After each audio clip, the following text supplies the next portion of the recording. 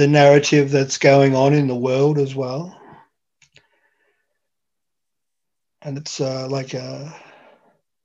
it's linked. My narrative and what's going on in the world is linked up in some way.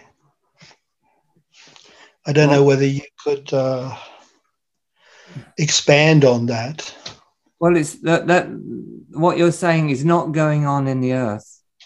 I don't know if you notice the earth, but the birds are singing. They're not saying they've got a pandemic on, and the butterflies are flying, and birds are still flying past and shitting on my head, which happened today, and they're unaffected. The fish are swimming.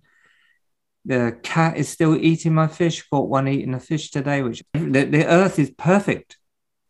Yeah.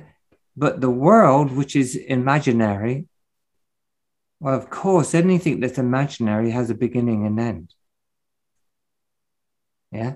And so the imaginary sense of self is what's dying. And the universe will make sure the imaginary sense of self will die.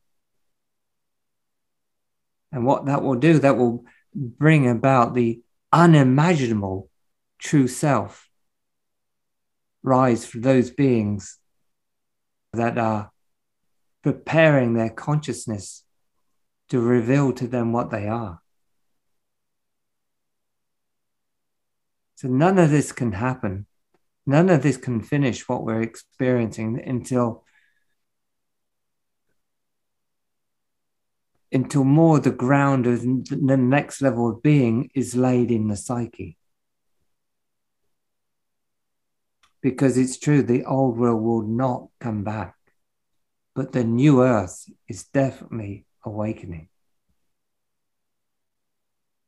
A new heaven, new consciousness, a new earth, a new form of that consciousness, a new way.